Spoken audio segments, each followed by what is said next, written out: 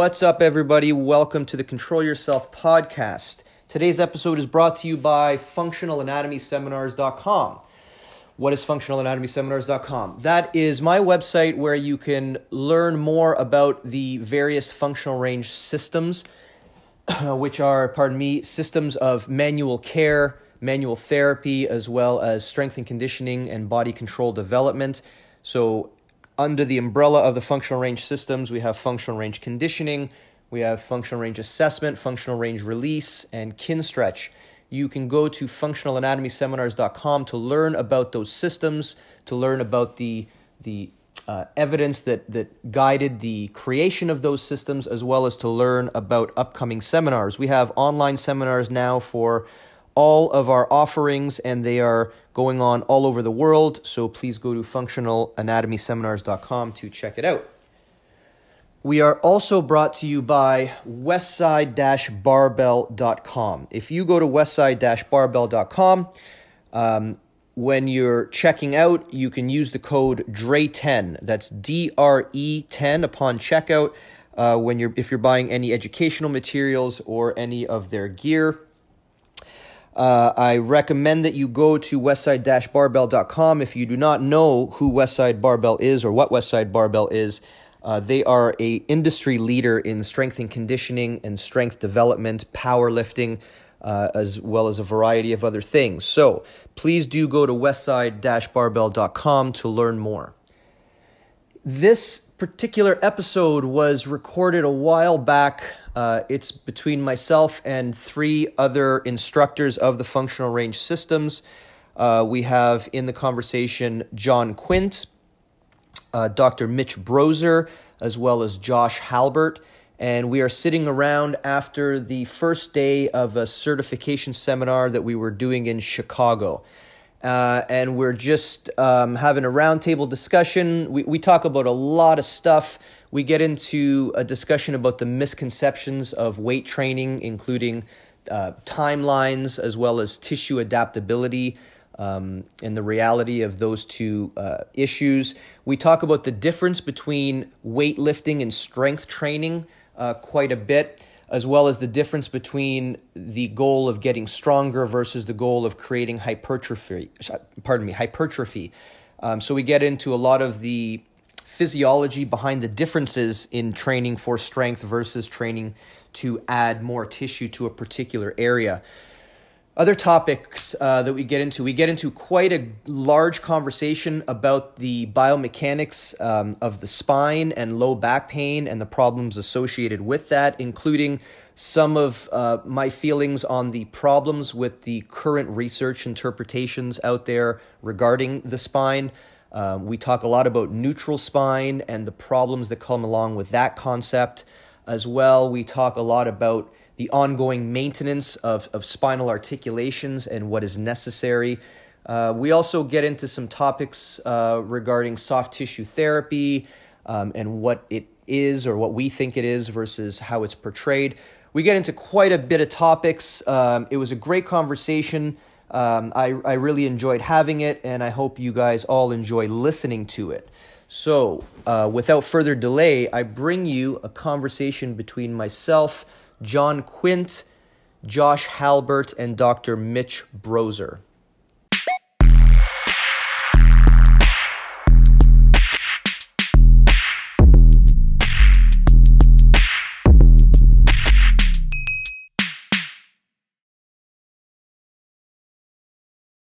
What is up, people? We are currently in Chicago. We're in Chicago, right? Mm-hmm. Chicago. I often forget where we are because they just hand us tickets and we go. But we are in Chicago for an FRC certification. And with me today, or with me for the full weekend actually, I have John Quint, one of our three of our instructors. John Quint, I have Dr. Mitch Broser here, and I have Josh Halbert. And we just finished teaching a course, and that's pretty much it. So here we go. I have a question that came out of the teaching today, and the question I want to ask you guys, and you can take this thing one at a time, is what is one thing, if you had to say one thing that is missing in most training programs that you guys have been privy to, and it doesn't have to be necessarily an FRC thing, but what is one concept that we've done this a lot of times. We've been all over the world. We've taught a lot of people. We've talked to a lot of people, trainers, therapists. We've looked and examined many programs. What are the things that keep coming up that people are just not grasping, that if they just understood this one concept, it would improve everything else that they do?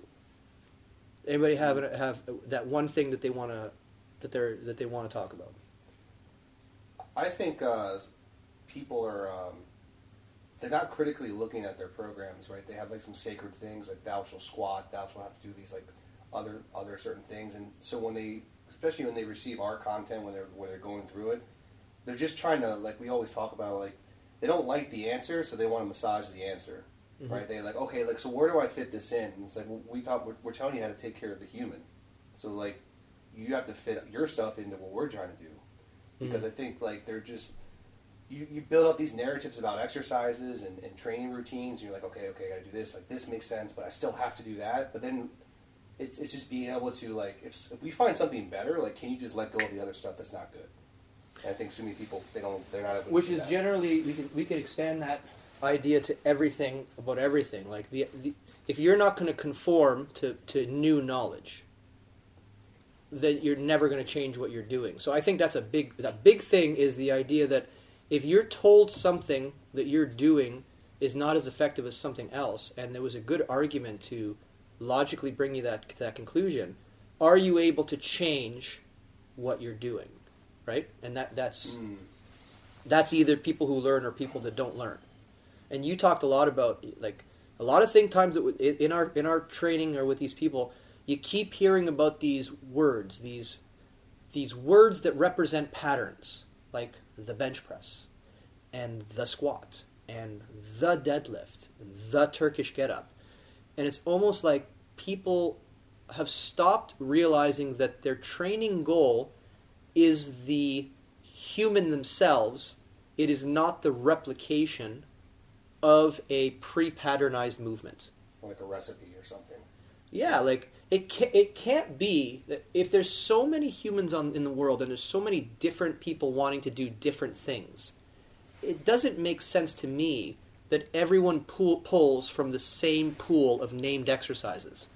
Like, it just can't be right that if you want to get better at tennis, then you should train, with the exact same patterns as someone wants to get better at golf, as someone that wants to get better at darts. Like, it seems to me that the body is way more complicated than that. And we're just simplifying ideas. And so, for example, we talked about this today. If you give me a golfer or a soccer player, and you watch them bench press, and you stop them to correct their bench press, I mean, why? Like, why are you correcting the bench press? So what you're trying to do is you're trying to confine the variables of that person's motion so that they can replicate what you deem to be a bench press. So you're making them bench press better. And the question is that why are we now looking at the exercise as a skill as opposed to what an exercise really is, which is an opportunity to specifically adapt human tissue? Yeah, I think what I try to do to help me understand things is you understand the fundamental principles, so undeniable truths, law of specificity, right? Like one of the things you said today is you can't move where you can't move. So I think if you have those fundamental truths, like the law of specificity, and then you start to look at your training through that lens, right, and you scale it down to your training about what you want to actually do, and you go, okay, well, if I'm doing a bench press, for instance, I'm specifically getting better at a bench press, but you may be a bodybuilder, and getting better at a bench press isn't something that you need to do. You need to use the bench press to get yourself tissue to hypertrophy, right? So I feel like the biggest thing that people may not have an understanding of is like fundamental truths or basic physiological principles, and then to be able to look at what they're doing through those different lenses to see how they scale out. Mm-hmm. Mm-hmm. Mm-hmm. I think like another thing that that comes out of it is I think people take for granted language.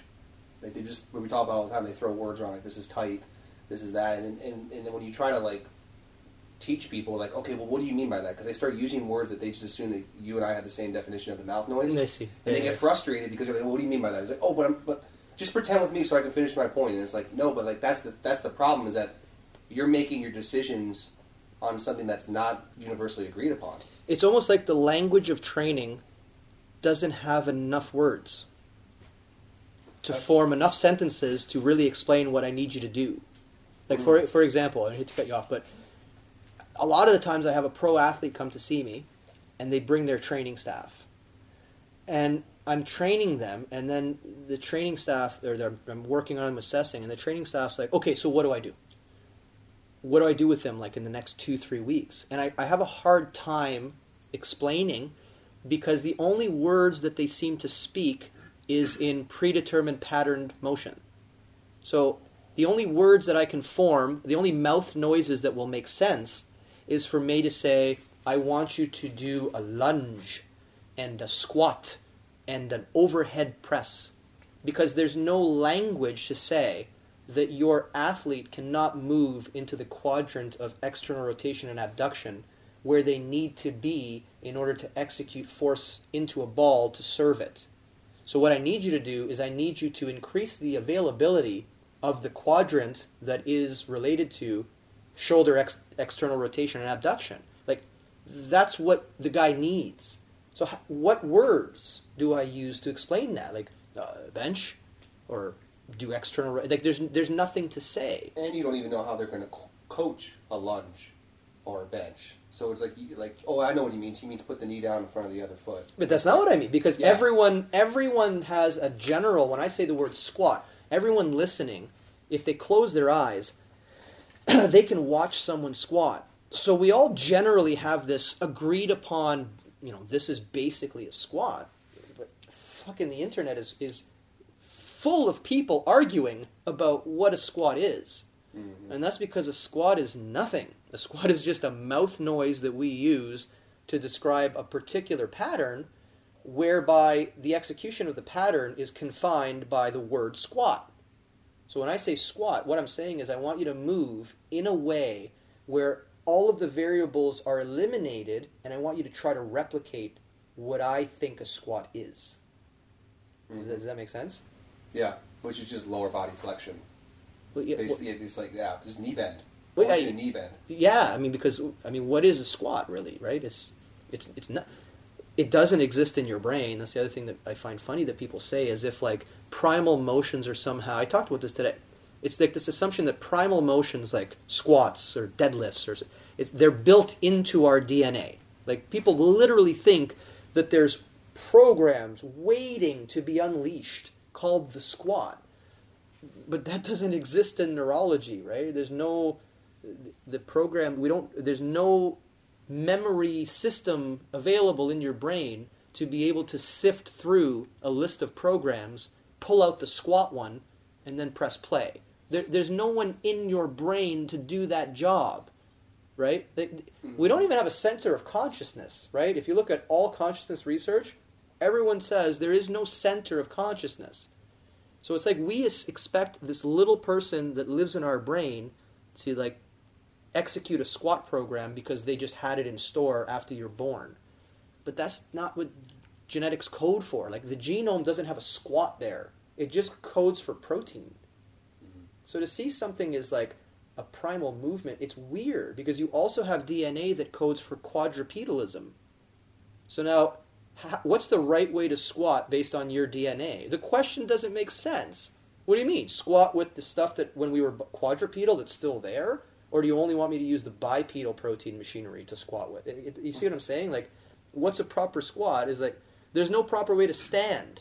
There's no proper posture according to literature. So what does it mean to properly squat? It's almost, it's such a romantic narrative. Yes. Because people, like, you see, like, people talking about natural movement, and there's just people that happen to be in a squat to pick up an acorn. And like, look, like, this is what we used to do. This is, like, our natural pattern. But what's that thing called? It's like heuristic, like, some with heuristics, it's like basically the fallacy is that typically what we think like feels the right, what feels right we think is the most right because it feels like it makes sense. Like, oh yeah, this guy's a caveman and he's sitting in the squat as a fire. Like, we don't make fires anymore. We don't squat anymore. Mm-hmm. But that's not how it comes when it comes to actual exercise and training somebody. Like, we already blew that apart in the first summit. You just inhaled really loudly. Yeah. Which usually indicates you have something to say. Yeah, I mean, I think it's like the same thing. Like, you know, I read a lot of literature on weight training, right? And I feel like everybody misinterprets what the actual message is.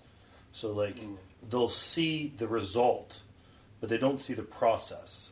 So they'll see guys up there doing Olympic lifting, and they'll go, oh, okay, really strong people should do Olympic lifting. Yes. But they don't, like, go back and, like, well, what did that person do to be able to Olympic lift? Because that's their skill. Do you understand what I'm saying? Mm-hmm. And then what they say, I think they make some sort of false association that, oh, Olympic lifting is going to lead to this strength or whatever trait. But that's not the case at all. Like, that's what that person has specifically trained to do. If it's a communist country, they've trained to do it, you know, and they've been selected to do it, and then they've been trained to do it, which is the reason why they're so good. But they're training to have a big GPP base to eventually learn that skill, and then to be able to build special strength for that skill. But everyone's brain is only working 1 or 2 weeks ahead.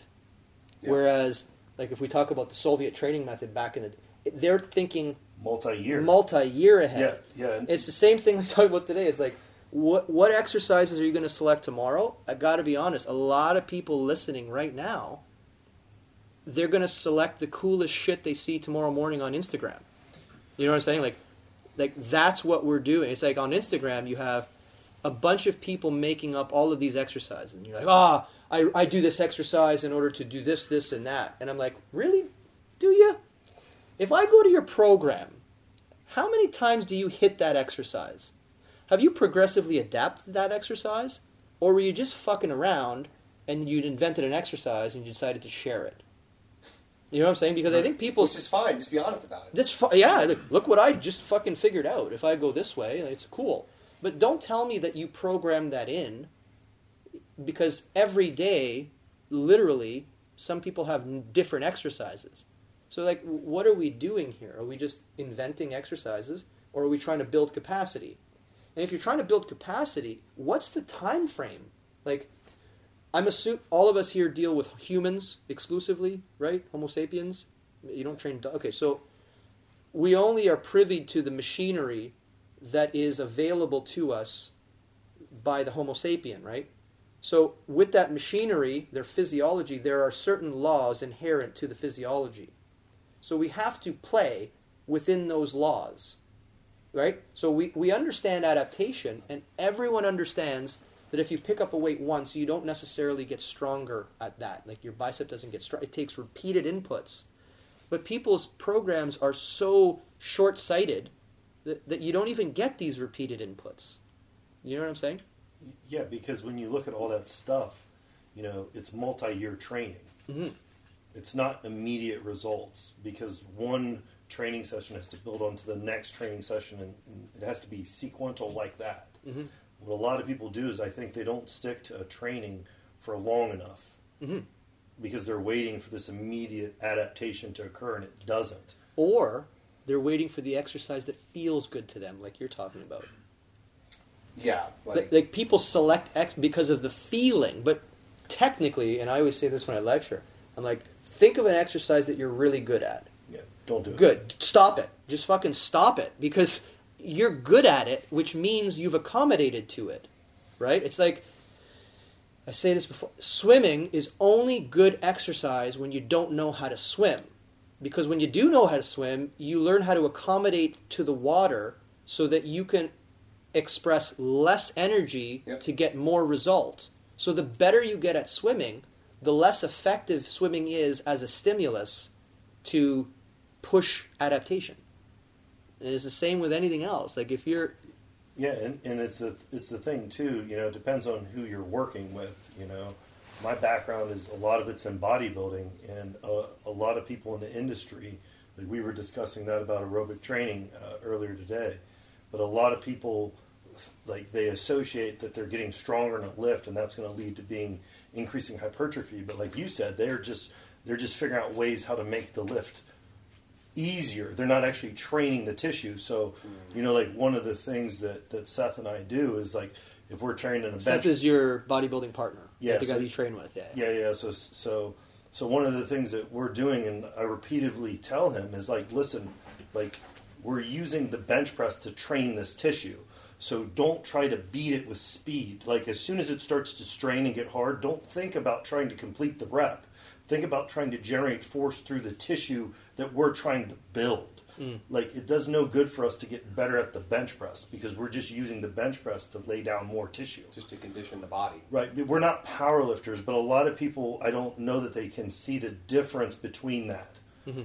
Right, or really understand our intention. It's like the same thing when you're doing a leg extension or a leg curl. You're not trying to do the machine. You're trying to contract fibers and drive force through those fibers to move stuff.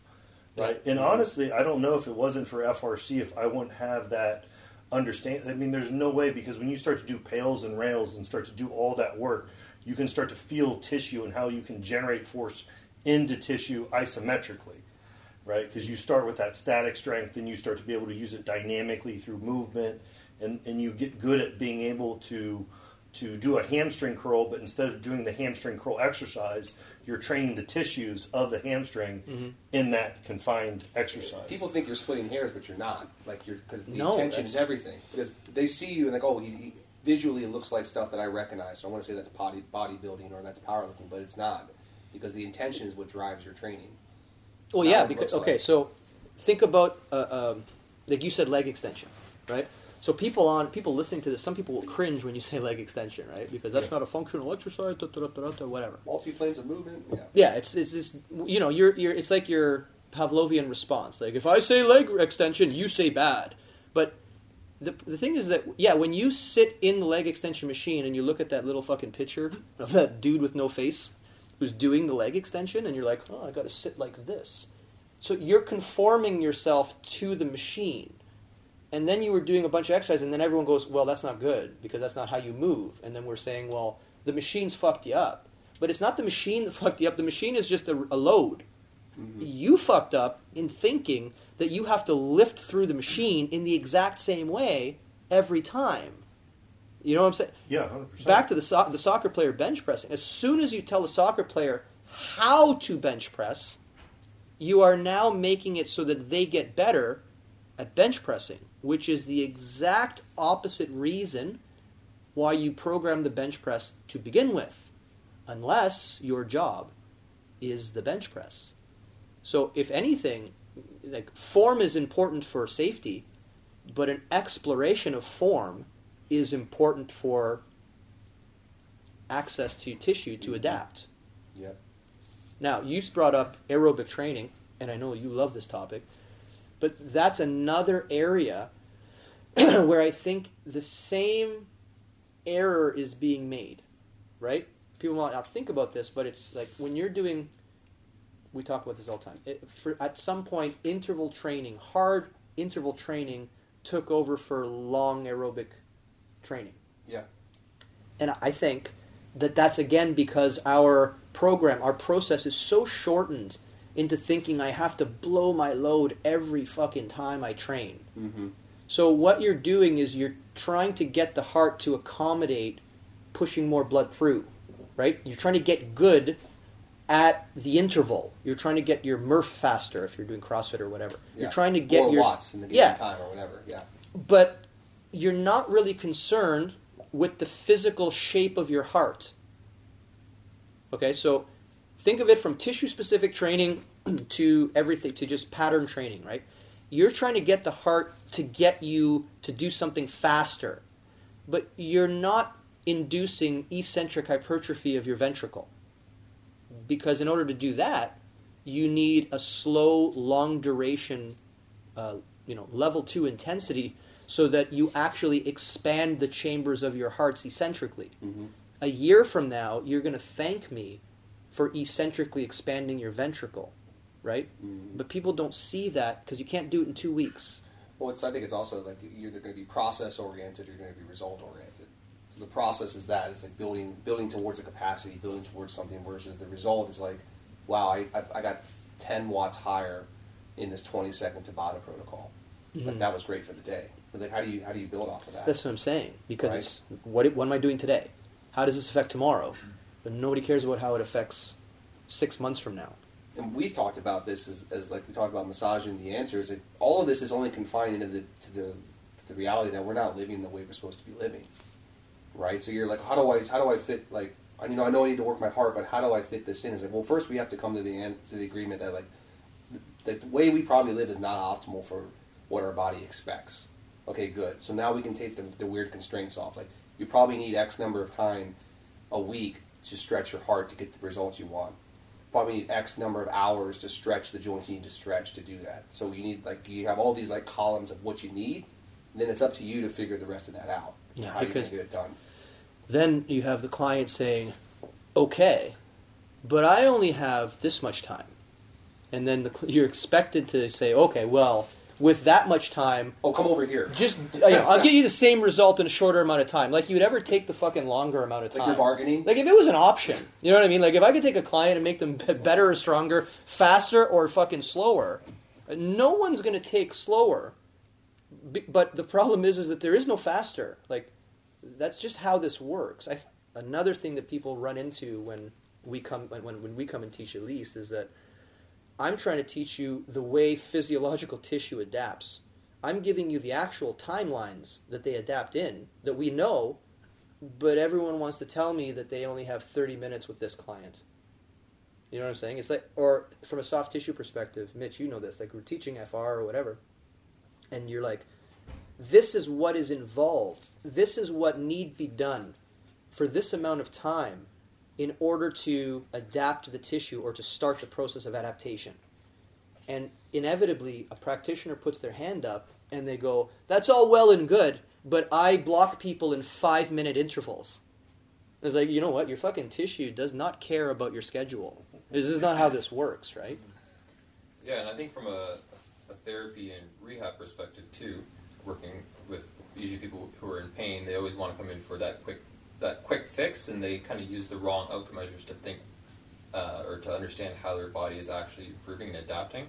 And if they just go off the basis of they're not in pain any further, instead of actually having meaningful changes in those outcome measures with regards to tissue architecture and the nervous system too, they don't really have a true understanding of how their body actually works and adapts and what will actually benefit them in the long term.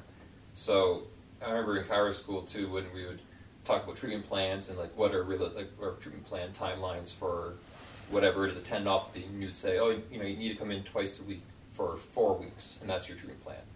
But realistically, you're going to have very little improvement in tissue quality in that 4 weeks.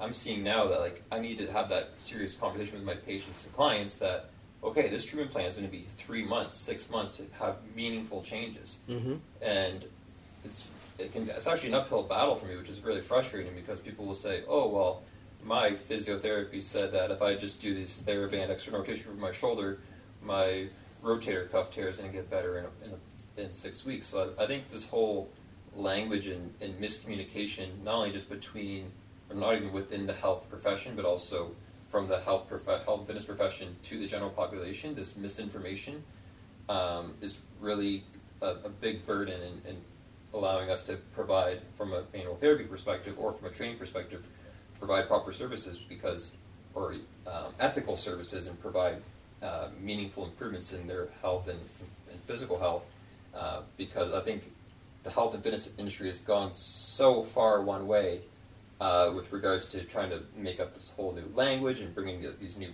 buzzwords, and now even when we go to these seminars and when I talk at these seminars, I'll be saying certain things and trying to portray it a certain way, but with 100 people in the seminar, I feel like every single person is interpreting it differently because the words and the language in health and fitness has almost lost its meaning. It's not it's not expressive enough. No, and people, like, for instance, people will say, you sprain an ankle, you need to do some proprioceptive exercises. Yeah, you ask 100 people in today's seminar what is proprioception, you'd probably get 100 different answers.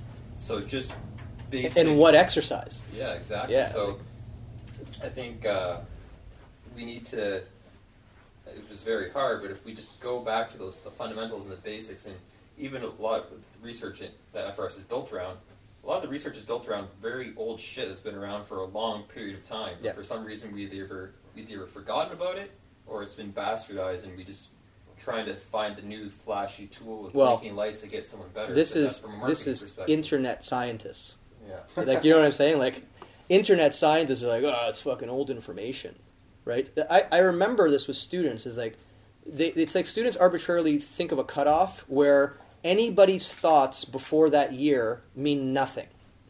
Now, you know what I mean? It's like, I give you an article from 1933 about, I don't know, afferent in whatever it is. And the person's like, yeah, fucking, I don't go before 2013, bro.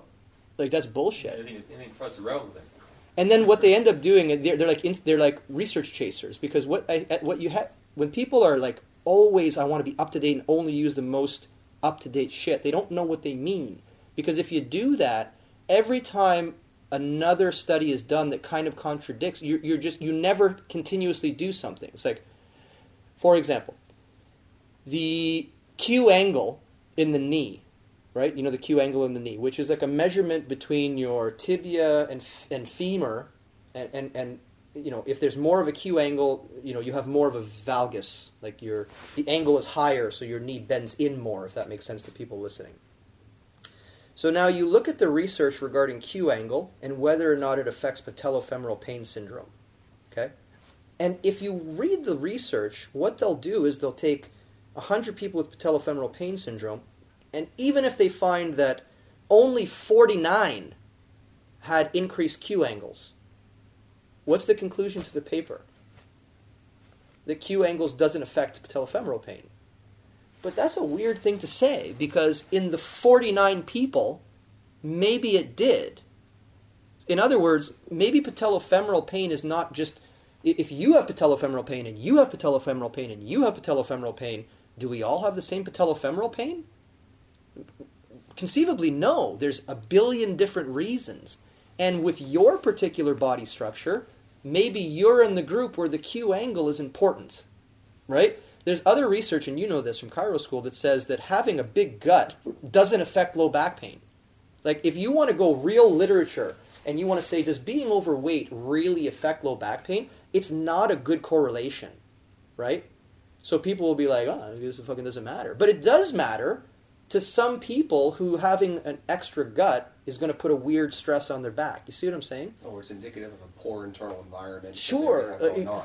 Sure. Right. I mean, there's a lot of things. Just having a big gut is not just having a big gut. You can have a big gut healthy, and you can have you know what I'm saying? Like, I wouldn't say that it's ever good to have a big gut. Yeah. But there's powerlifter guts, and then there's flabby guts, and then you know what I'm saying? Like, it doesn't all, and I think that ends up messing up our research interpretations as well. I'll give you another example with regards to that, because we're chiros, this low back thing. It's like, I'm going to check and see if manipulation helps low back pain. So I'm going to take a sample of 100 people who have, air quotes, low back pain. And I'm going to take 50% of you and I'm going to put you in a manipulation group. I'm going to take 50% of you and I'm going to put you in a non-manipulation group. And what you find is what you always find, the manipulation was kind of helpful. You know what I mean? But what's the selection process there? Like, everybody has low back pain in the exact same way? Is that what we're supposed to believe? And now internet scientists will tell us, well, we have no way to differentiate the back pain. We can't be specific with where the back... Well, yeah, but you can be specific with how that person displays their back pain. You're telling me if someone displays the back pain specifically with flexion and rotation, it's the same back pain as if somebody says, when I extend, it hurts? So both of those things just arbitrarily get thrown into a manipulation group or a non-manipulation group, and we see what happens. Is it the same manipulation too? Is it the same? Was it the same position, or did you just say? Manipulation is another good example of a pattern, right? Yeah. What did we learn? We learned the lumbar roll, the anterior, all of these, and we watched people do it, and then we try to replicate it. But is everyone doing it the same? Well, clearly not. Clearly not. It's not a repeatable pattern. Does that make sense? Yeah, and I think people from therapists and trainers, when they look for the new techniques or strategies, they're very linear thinking or patternized thinking. And I find too, like, the more people I see in these seminars, I see that people can't really think for themselves. And when they come in, they ask these questions. They're a very linear way of thinking, and they want to know, if I want to achieve A, what do I have to do? and they don't really understand, like we talked about before, like basic physiology and how the actual human body actually adapts. And they try to look at, like you said, the latest research or whatever it is to try to have, and they have this confirmation bias, so they try to pick out research or pick out these questions or answers that basically confirm what they're already thinking. And I think it's very easy for people to kind of lose sight of what the purpose of research is and what to actually take out of it, and they just take out what they want that'll allow them, that'll confirm their previous their thoughts. I'll go one step further on this Twitter universe. I think that some people actually think of research as a weapon to attack what other people are doing. You know what I'm saying? Mm-hmm. Like, it's like there's people who listen to this know who I'm talking about. There's some fucking people tweeting out there that they're just waiting to see what you're doing so that they can say, "There's no research for that. We don't fucking know. We don't know how to do that." And then I'm like, what do you do, dude? Like, what do you do? Like, you're a therapist. This is one of the... When I come to your office with my knee pain, what are you telling me? There's no research? Is that what you tell me? Is that what you say to your client? Like, you have a professional athlete in front of you and you're like, "I'm sorry, I can't help you." Why? Well, there's no research on that topic. Well, is there other research that can formulate a logical-based scientific thought that you can execute that might help? I'll give you an example, back to chiropractic again. We have manipulation studies on low back, but we have very few manipulation studies on ribs. Okay? So one might say, "I'll manipulate your low back, but if you have a rib problem, I can't do that because no research." Well, holy shit, man. Like, you can't make that theoretical jump to try to help this person. You can't say, the lumbar facet is a synovial joint, the costovertebral joint is another synovial joint. If I manipulate this synovial joint, I get these responses. If I manipulate that, I should probably get the same response. You see what I'm saying? Like, in my brain, and that's where I get questioned with this, our system, is I'm using the evidence to try to figure out what the hell to do, right? So I'm trying to use what we know to construct a system that can be applied to the person who comes through my door. So I want to talk to the people listening here. A lot of people will be like, "You said, FRC and FR, it's all evidence-based, but I went into PubMed and I typed in the acronym FRC and I got nothing." Holy shit, man, you don't understand research at all. Like, you have no idea what you're saying. I didn't say that this was researched. What I said was the way that we do things is based on what the research tells us to do, right? So when somebody says, "Well, what's the research behind your system?" I go, okay, well, our system talks a lot about isometrics. Try typing in isometrics. There's thousands of papers on isometrics. We also talk a lot about eccentric loading. If you want to know we can look up eccentric loading. But we're teaching a system as to how to proceed. The entire system has never been studied because look at research, man. Like, research is, people think that there's billions of papers out there that talk about musculoskeletal system, but there's not. But what we have to take the information and we have to construct a plan based on that information. My plan is called Functional Range Systems, and people are interested in the plan. What's your plan? I don't have any research for that plan. So what the fuck are you doing? Like, sorry, you have this condition. Take it easy. Like, what's the point of what's the point of you? You know what I'm saying? Just jumping on top of that, Jerry, I think, for the people that are listening, a lot of them are coaches, and I think a lot of it's how you communicate to the person. Mm-hmm. So I think you have to instill a sense of, like, stewardship about their body. Like look, like, when you're doing cars, this is what I tell them, when you're doing cars today, or you're doing pails and rails today, it's like, yeah, you're doing something for the cells you have, but really you're planning ahead for the cells that are going to replace the cells you have in 2 months, 3 months, a year from now. So it's up to you. Like, if you're theoretically 30 hours away from getting the hip, right, and maybe you did, let's say you had a good week and you did 4 hours of stretching today, or this week on your hip, you still did 40 hours of sitting. So I'm going to take 2 hours away. So you only have 2 collective hours of hip training. Okay, so from 15 weeks, you might feel a difference in your hip. All these numbers are arbitrary, But the thing is that you have to constantly work on the process because you're a process. And I think that's one of the more powerful lessons that we try to instill into people is that like it's just an ongoing. It's a verb. It's just an ongoing thing, and you have to be on top of that. That's like what Mitch is saying. Mitch is like we mess up the message a lot by saying this is a treatment plan that will fix your problem, but it won't. Like, you know what I mean? Like if you have an SI syndrome, right? Whatever that means, your dorsal sacral ligament is constantly strained. It causes pain. You have a referral into your hamstring. You have a referral into your groin. Normal SI type stuff. You come to to me or to you or to any therapist and you say, I need you to get rid of my SI joint pain. And there's enough therapists out there that'll say, okay, get on the table. Why? Well, because I'm going to crack it. Why? Well, because it hurts. Okay, so everything that hurts, you just fucking crack it? Yeah. Okay, so he starts cracking and another person starts rubbing and another person starts doing this and that. But in my mind, you have a shitty hip that doesn't rotate and you can't segment at your lumbar spine. In other words, you have no control of your lumbar spine and your hip doesn't work like a human hip should. Like it doesn't rotate, the range of motion's gone.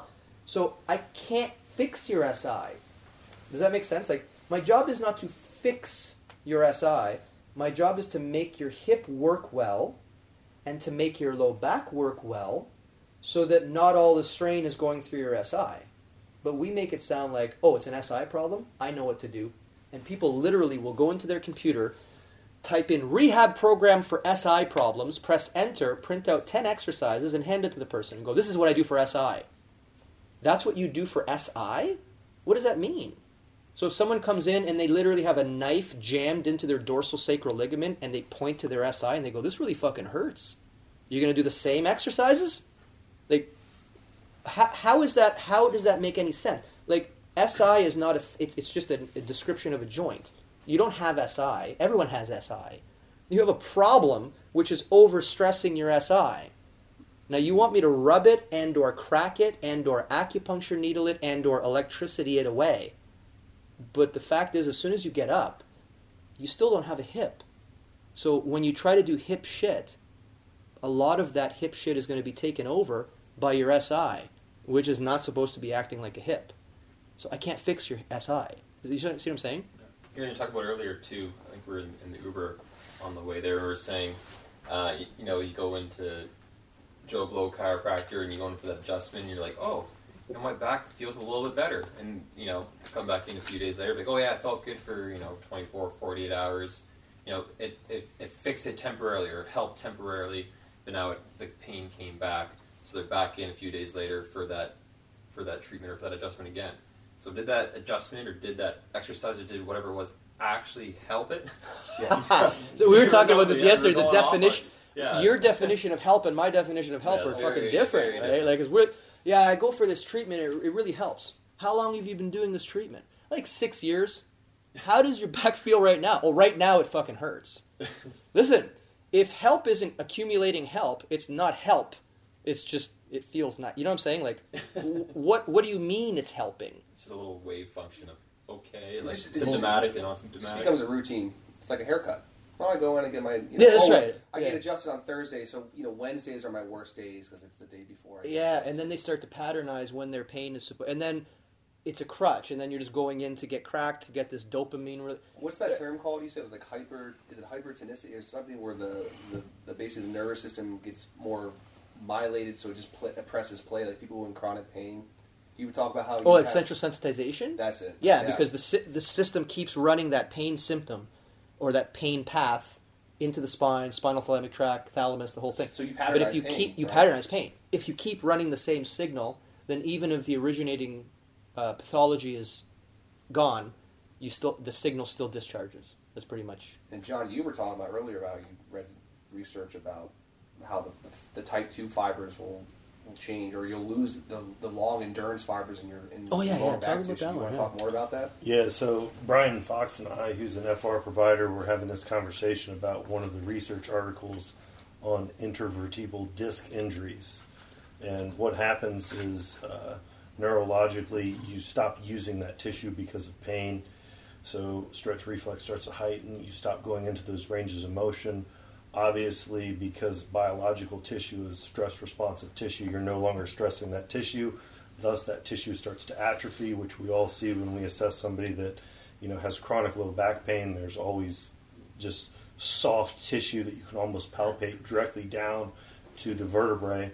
But then what happens is, as that tissue atrophies, the tissue composition actually changes, right? So you start to lose slow twitch fibers, and then they start to transition into fast twitch fibers, right? Because now everything that you do with your spine is just this fast twitch, right? So then you see atrophy, and then there's fatty tissue composition that also occurs. And it's one of the things and then to run that into the system. So after reading that, I remember thinking, I'm like, whoa, because how I look at things is I look at things through principles. So because my background is in exercise science and bodybuilding and training, power, all this stuff, I always run everything through that lens. So everything has to, there's scalability of stuff, but it has to make sense. And so after seeing that, I immediately was like, okay, well, I wonder if I started to do low-intensity pails for longer durations, what that would be like. So then my wife and I started running that into the kin stretch class. So then we're starting to teach people how to do pails at a low intensity, rails at a low intensity, then showing them how to do high intensity, right? It's like aerobics, pails, and rails. Yeah, and then after, it was funny, I remember doing it on myself, because I actually have, Talib calls it skin in the game, right? But I actually do this stuff, like we all do, right? But after doing it, I remember being like, man, I have a lot of tissue that was sore. It was the same thing. I was getting that shakiness, right? Then when I would treat people, I would try to do the same thing. So it's like I would have them do basically a passive range hold in a range that we just treated. And I would say, can you hold this for a minute? Immediately you would see these tissues would fatigue, right? Because they don't, whatever they're using, they're just twitching into that range, but they don't know how to use that actual range. So then immediately that's a feedback mechanism. This person doesn't have this capacity. So now I know this is what they need. The system is failing. You can't even hold your hip in 5 degrees of internal rotation. I'm laughing, okay? But nobody can see this, but I'm laughing because in our world of therapists and chiropractors and most people would be like, that doesn't matter. Just fucking brace and just keep going. Just, you know what I mean? All that stuff is great, but just brace and then do bird dogs, and everything's going to be okay. Yeah. Which, by the way, I got to say this on this. The fact that the number one go-to exercise to rebuild spines is an exercise where you're told specifically, don't move your fucking spine, is beyond comprehension to me. I don't picture this if you're listening. Straighten your arm and just move it around. Now, would anybody call that an elbow exercise? What are we talking about? Exercise. Yeah, so we're going to fix your atrophy back with more atrophy. So is essentially what we're going to do. So Dr. Shivers. So I was talking on the phone with Dr. Shivers, and he brought up a good point, because there's a MMA fighter that I work with, and he's really ingrained in that exercise, right? And he's like, have him do that exercise, and then take him through segmental cat camel, and show him that you have a dysfunctional spine that's able to do this exercise. Yeah. Do you understand? Yeah. And then it hit him. Yeah. You see how you can't move any of this stuff. Yeah, why can you do that exercise? People will give that if they're in pain, and people can do it, and it doesn't make it worse. That should tell you you're not actually training the spine. Yeah. But slow down here, because someone's going to listen to this and be, Dre doesn't agree with Stu McGill. That's not what I'm saying. I'm not saying the exercise doesn't have a place, but what I am saying is to ignore the fact that the spine is made up of individual joints, and to eliminate all that and say, fuck it, neutral spine, chest up, don't ever move your spine again. I just don't understand. If I ask you guys in this room, and I think everyone will agree out there listening. Okay, go ahead. Why don't you understand? Because I think this is the key. You don't understand because you're using logic and reasoning to filter, you're thinking, what everyone else has been saying, you're running this through multiple principles or laws. Yes. To be this, this isn't computing. Like none of this is making sense. None right? of it. And I think that's where people get caught up is they're not running information through these filters. Yeah, they're just saying, oh, that's the one now, let's do that. Correct. Yeah. I think people don't have bullshit detectors anymore. They Yeah. have no idea. Right. Again, I'm not calling a bird dog bullshit. I'm not saying that. Not necessarily the bird dog exercise, But- just sort of general. you know what I mean, but Because just- when you make these claims saying like, oh, you need to be a neutral spine all the time. 'Cause I see patients too where that they've been told to be a neutral spine all the time, and you see them trying to pick a pencil off the floor or do anything, and then they go over to pick up a dumbbell and they go out a neutral spine, they'll say, and their back went out. Yeah. Well, it's because you've only ever been in neutral spine for the last 20 years, and then you go into surgery and get a discectomy, and you go back and do the exact same thing after that traumatic event of not only just the trauma of the back pain and traumatic back injury, but the surgery itself, and then you're told to never move your spine to neutral. I'll do you one better. I'll do you one better. If you take any therapist now and you go, that guy is fused at L4-5, what do you think that's a problem? And they'll be like, oh man, L5-S1 and L1-L2, like the joint above and below, they're in trouble. Like, yeah, I know. That's what I'm saying. If you're you're always in neutral spine, you just had a fusion surgery. So I don't. Okay. If I ask any therapist, if I go, what is the number one stimulus that maintains the health of human articulations? And we talk about this at all the time. It's movement. Like, you can't keep a joint healthy without moving it. You can inject that fucker with fish oils. You can inject it with glucosamine and collagen. You can stop eating gluten and become a vegan. You can do whatever the fuck you want, right? But the only way to maintain the health of L5 on S1 is the movement of L5 on S1. Like, the cartilage of the joints making up L5-S1 have poor blood supply, as do the cartilages of every other joints in your body. So how the hell are nutrients getting to that cartilage? It's a physical process of movement, right? You have to move. So if you're telling someone, stop moving, so you have a course of back pain, and now you go, wait a minute, the literature says that if you keep a neutral spine, you'll have decreased chance of another bout of acute back pain. But is that the goal, or is the goal to make the back work right? Because if you tell a person to stay neutral, you're kind of trading acute back pain for chronic back dysfunction. You know what I'm saying? Like, what do you... Again, are you thinking 1 week ahead? Are you thinking 2 weeks ahead? Or are you thinking about the rest of this person's life? Well, you should learn how to move something before you learn how to not move it. Exactly. I mean, that's the if you get down to the degree of like a bird dog is just an isometric, typically in back extension, while you go through hip extension and shoulder flexion, right? But you're not like this. Most likely, the source of your back issue was a lack of movement. So, giving an exercise where you're not teaching movement, it just doesn't make a lot of sense. See, people will disagree. People will say it's not the problem. People will say the problem is your lack of the ability to fire the multifidi to stabilize. To stabilize. Okay, just hold on. What does that mean? What does that mean? Like, because your ability to fire, to stabilize, it's not a decision you make. It's a decision your central nervous system makes. Thank God. And yeah, I know. Can you imagine? What happened? I didn't stay. Yeah. Okay, so you're not your central nervous system is making the decision. What is it making the decision based on? Afferents. Afferents.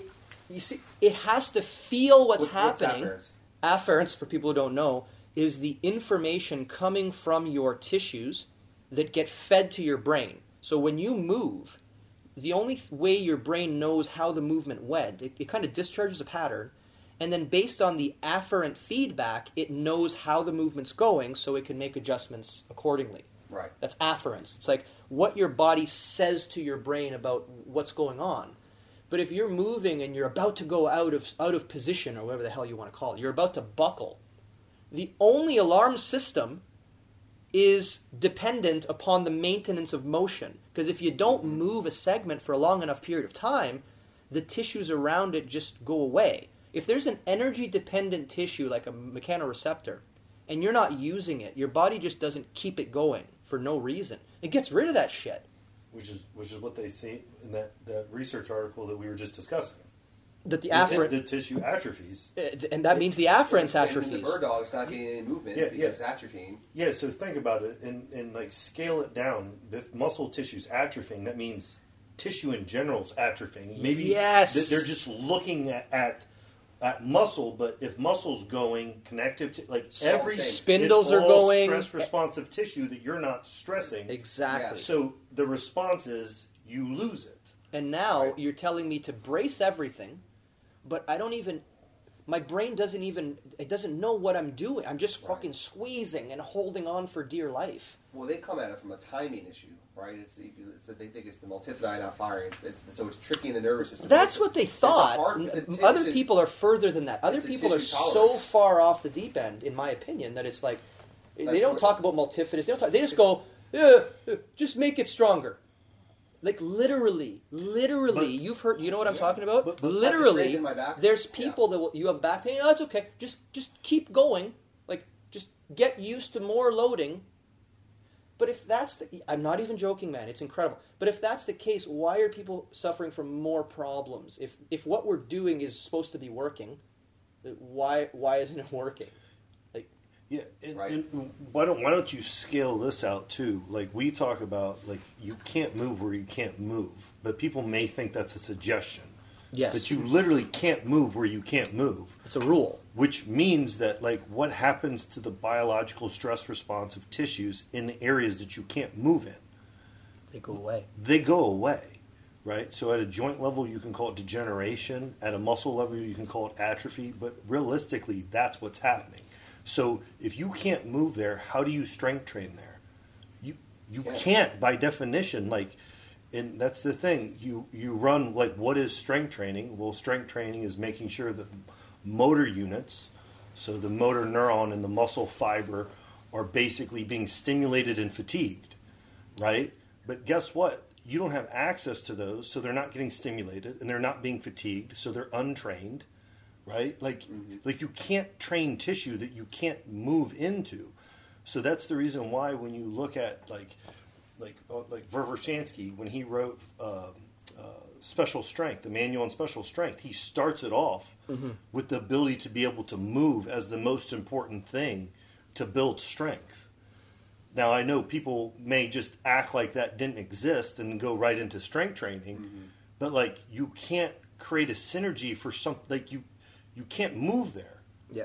You're not strengthening anything other than whatever dysfunction that is there, or whatever term that you want to use. Okay, so right, it brings me back to the scenario. The funny scenario is you come to me with a shoulder problem. I tell you after my history and all my whatever, I say, oh yeah, man, your shoulder doesn't work right. And then you as a patient go, okay, so I hurt my shoulder because my shoulder doesn't hurt right. What should I do, sir? And then I proceed to hand them a list of shoulder exercises. What? How does this make sense?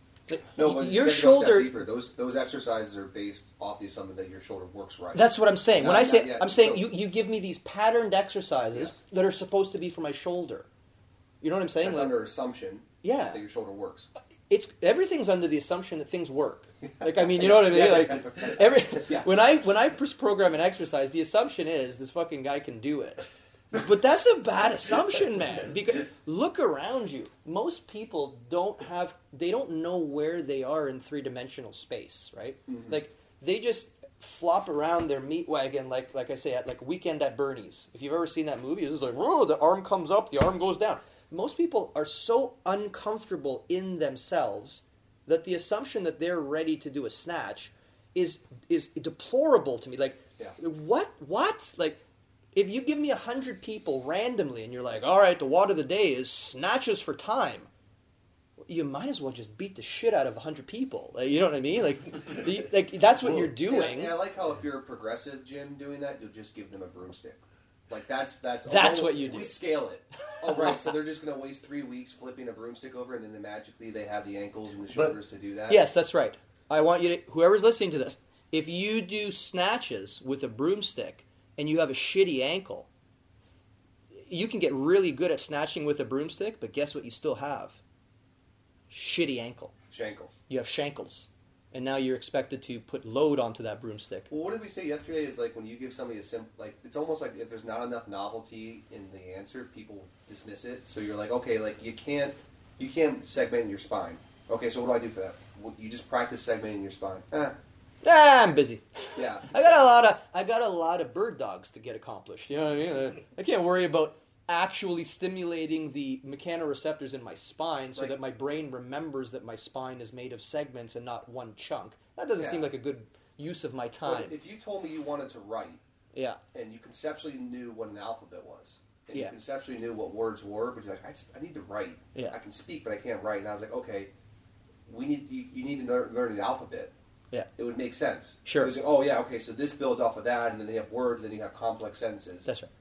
But it doesn't make sense when it's so simple. It's like, oh yeah, you sit for 8 hours a day and you don't move your spine. Yeah. So now your spine doesn't move. Yeah. So let's start there. I'm busy. I mean, I got to squat, man.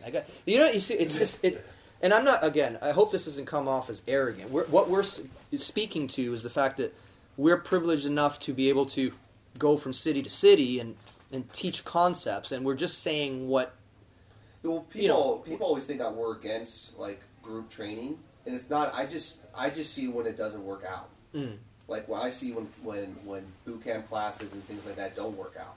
yeah, That's most of my business is that actually, it doesn't work out. You guys, we you see guys that as well. Mitch and I Right. see it the Yeah. most. Like that's our whole job, right? Yeah. Like, we see the result of apparently really good training. You know what I'm saying? Like, and we see it so much that I can put my kids through school. Like, there's so many people doing really good training that as a manual therapist, I'm busy fixing. But oh wait, that doesn't make sense. Why am I fixing all of these? Is my office? Why am I so busy with people, that are hurt? If it's just just keep going, it's fine. Well, you read a post and it's like, okay, yeah, this worked out for the genetically gifted athlete. Yeah. It's great, but all of us collectively are dealing with the 99% of the things where this program didn't work out for people. Yeah, You only hear about the results, the good results. yeah. Anyway, boys, so we've been going at it for a while, so we're gonna wrap it up today, and that's about it. Anybody have anything else to throw out there? Or plug anything? You guys are Do your cars. do your cars. Good idea. Anything else? All right, everybody, take it easy.